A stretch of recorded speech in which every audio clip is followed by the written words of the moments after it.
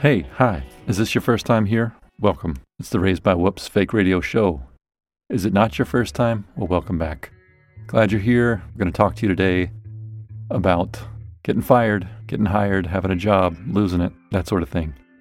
Of course, it's a story about the past. It's autobiographical, totally true, and it's short. It's almost over, and I haven't even started reading it yet.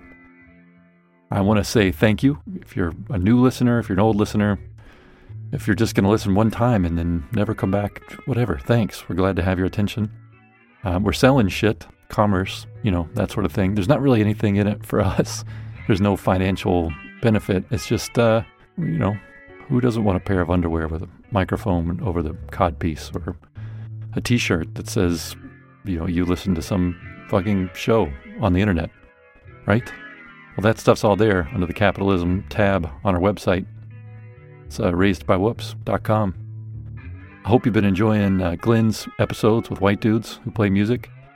We've got more variety coming up. It's not always going to be just white dudes. Not always going to be just music. Yeah, and more stories. Lots of things on the horizon. Many, many things. Hope you're doing well. As always, if you got a story to share, we want to hear it. I'm going to get right to it. Super fired. Until next time, enjoy.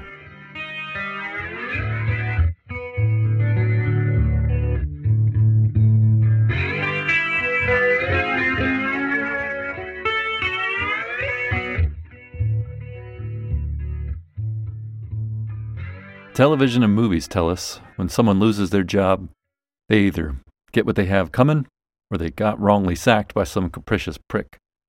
In either case, the boss, confident, righteously indignant, or possibly just angry, drops the questionable employee like a brick.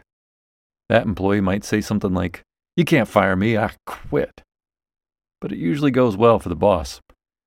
It all seems so easy, so charged with electricity and exciting. My experience with the phenomena has been less straightforward, not exactly electric, and exciting for all the wrong reasons. In a working life that has included roughly 40 different jobs, I've only ever been fired from one of them. It was not exciting. In fact, I didn't even get the pleasure of hearing the words, "You're fired," at all. It was a contract gig where I worked for a company that serviced many clients in the expo industry. Thanks to an admittedly ill-advised text message to a client which simply read, "That was singularly inconsiderate," I was blacklisted and never asked to work again. However, as an employee elsewhere, I've been privy to several coworkers getting the axe. The first time I saw someone fired, I was working as a photographer in Mississippi. It was a fun gig, especially for a 16-year-old. I traveled from town to town, taking photos of weddings, sorority parties, cheerleading camps and competitions, marathons, and graduations. It cured me of any desire to join a fraternity when I made it to college. For sure, it also soured me on weddings for years. I've hated the Van Morrison song "Brown Eyed Girl" for decades, a regrettable staple for wedding DJs and cover bands in the southern U.S. Honestly, I'm lucky not to have been fired from that gig. I was totally out of control, often getting drunk, flirting with every woman I could, including clients, and experiencing my fair share of post-work entanglements with a few of them. The guy I saw get fired was a friend and involved in the same crazy infraction as I was. He got canned, and I got a slap in the wrist. Was it fair? Yes and no. First, I'll tell you about what we did, and then how my boss, a hilarious guy called Robert, handled the firing. So my pal and I were hired to shoot a party for a local college where the sorority sisters and fraternity brothers of two absurd organizations decided to drink, dance, and hopefully get laid. I'd been working for the company for a few years. I was a senior in high school, 18 dumbass years old. My friend was a year older and was a college freshman. Naturally, we both started drinking right away. The gig required a certain social boldness. A little booze made that easier. Equipped with a 35mm film camera, a flash, and a dozen rolls of film, it was our job to approach the partygoers and coax them into photo-perfect moments. No blinking. We got paid by the roll, so it behooved us to be bold, not annoying, and constantly on the prowl for photo-worthy moments. I think we were pretty good at it. Now, while I was a flirt, my friend was much bolder and could close the deal. He called me over to a table, he was laughing with two young women. He was sitting really close to a pretty blonde with dimples and a wry smile. They were clearly connecting, already touching each other's hands and shoulders. They introduced me to her friend and roommate. In the interest of not being unkind or critical to this friend or myself, let's just say sparks ultimately failed to fly between us. After several hours of work and drink, the party wound down. We, on the other hand, were wound up. I managed to fill quite a few rolls at 36 frames each. My friend had done less than half of that. I drove us to the gig, and while I was a little buzzed, I was straight enough to get us back to Mississippi from Memphis and was ready to go home. My pal and the cute blonde had other plans. He looked at me with all the grim intensity of a football coach saying, "She wants me to come back to her dorm room. Let's go." "Can't she take you? I'll come back and get you in the morning." "No way, man. She didn't drive either. They got a ride from a friend and she's already gone, so they need a ride back. It's perfect. You can hang out with the roommate." He had noticed that the roommate was about as attracted to me as a cow is to a leather wallet. But I'm nothing if not an ardent supporter of the desperate need for female affection, so I gave in, saying, "Fine, I'll give him a ride." The two of them made out in the back seat the whole ride, while we listened to the fucking Dave Matthews Band at top volume to avoid having to listen to red-hot lip-smacking behind me or converse with the justifiably annoyed young woman in the passenger seat. We had to sneak into the dorm room, as male visitors in the middle of the night were frowned upon, for obvious reasons. As it happened, our sneaking was not exactly sneaky or successful. Once in the room, my friend and the blonde dove under the sheets of her small mattress.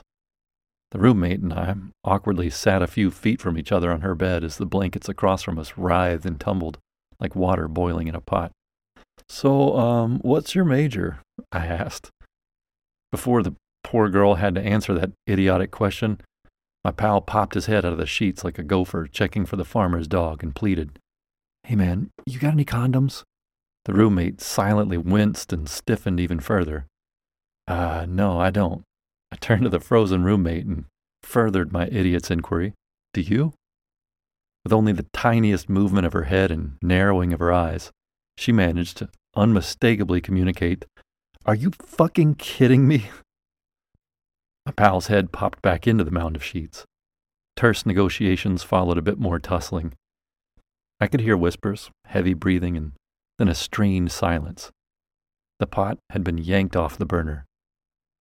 His head popped out again from the sheet pile. "We're leaving." I've seldom felt the more profound sense of relief. I thought the matter over, but, as usual, I was totally wrong. The following week, I was in my boss's office when he called my friend on the phone. We'd been seen leaving the party with the two girls, then seen again arriving with them at the college. The same virtuous sleuth watched the four of us as we entered the dormitory, then again as two of us left less than 20 minutes later. This was enough for the college to demand action from the company. For whatever reason, the move was to fire my friend and take me off duty for that particular sorority. I'm guessing it had something to do with the limited number of shots taken by my pal. But the firing was smooth, calm, and understanding, but emphatic. My friend took it well and thanked our boss for the opportunity. After the call, my boss looked at me and said, "Well, you can't polish a turd." Funny, but uncharitable. From then on, the fraternity brothers referred to me as the Shacktographer. A stupid name, and one I didn't even earn. Firing looked easy. You could even do it over the phone. But when it came time for me to sever ties with an employee, I had no such luck. Many years after listening to the photo boss let go of my friend, and after having witnessed lots of other employees lose their jobs in various ways, some more dramatic than others, my time arrived with a sickly feeling in my guts. As you might have guessed, I'm not cut out for it. My laissez-faire style of management was really a cloak to hide an ego too sensitive, insecure, and desperate to be liked to deliver the cold and indifferent hand of command. Honestly, I shouldn't have been at the helm in the first place. But there I was, facing an employee who needed to go, and I had to be the one to do it. Of course, it was a young guy, not much older than my friend, who was so amicably fired over the phone that I needed to send home for good. After months of warnings about his performance, he gave me the ultimate excuse to let him go. The ace card for all managers looking to rid themselves of a lackluster employee. A no-call, no-show. I waited for him to show up for work the next day, positioning myself by a window and watching the traffic for his beat-up car to hit the parking lot. As fate would have it, he was on time for the first time in weeks. Before he could meander into the building, confident he'd be clocking in and trudging through his work, I intercepted him on the sidewalk and asked him to join me at an outdoor table. Incapable of hiding my intent and not wanting to waste any of his time, I blurted it out as soon as we sat. "Man, I hate this, but I'm letting you go." It felt as stupid to say it then as it does right now. I've never been the type to rehearse what I'm going to say in the future, and it shows. Letting you go is the same as putting an animal to sleep, a feckless and insincere softening of a harsh and bitter pill that's best swallowed quickly and whole. His smile fell apart, and his eyes changed from a confident young man's to a sad old boy's. "But why?" he asked me in disbelief. Not once in all the firings I'd witnessed had anyone asked that question. It seemed, even when a surprise, at least understood by the fired employee. It was my turn to change eye tones, shifting ever so slightly from mildly insecure man-child to totally insecure man-child. Squirming uncomfortably, I thought, if I was going to be this soft, I should have poured the kid a beer first or said almost anything else before pulling the trigger without aiming. Better yet, why hadn't I been more forceful and taken charge of the moment? I had no great one-liners like my old boss in Brooklyn, who once fired a guy in front of me by calling him into his office, shaking his hand with a smile while saying, "Tony, your services are no longer needed. Please see Kathy in accounting about your paycheck." It was fast like a guillotine, painless and smooth. By the time the guy realized what was happening, his head was in the basket and his body was on the way to see Kathy in accounting. In contrast, my attempt was more like trying to kill a mouse with a brick, clumsy, painful, and demanding multiple strikes before the deed was done. And like a trapped animal, the poor guy started crying and pleading that I change my mind. He was shit at his job. That much was true. But had I done enough to warn him beforehand? Come on, no call, no show equals no job, right? My mind was made up. Policy dictated letting him go was the right decision. But I'd managed to fuck up the moment and everything just felt wrong from there forward. My hand-fisted attempt to calm him down and assure him he'd do well elsewhere was so weird and out of sync with reality that it gave the whole affair that squeaky church fart variety of tension. Eventually, he gave up, dragged himself back to his car, and left. Since then, I've not had to fire anyone. In fact, I haven't had anyone to fire. I've mostly worked alone for the last decade.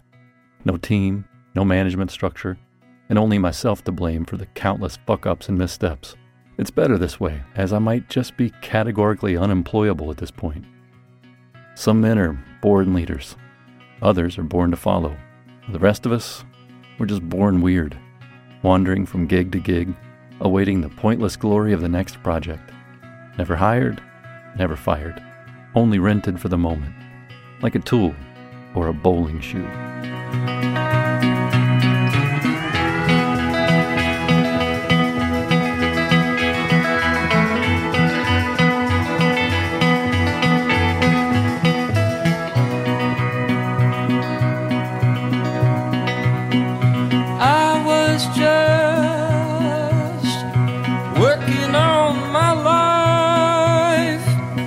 I got to get it right.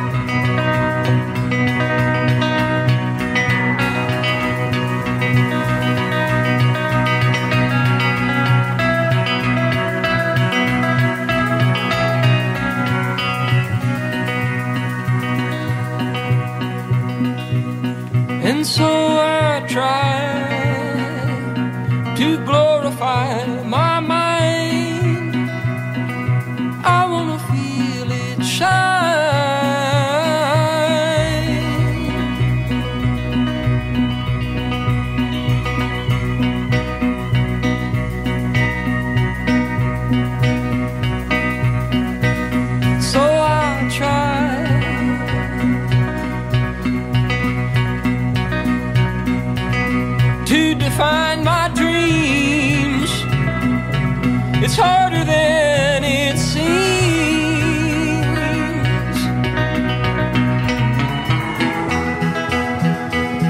I was just working on my life, gotta get it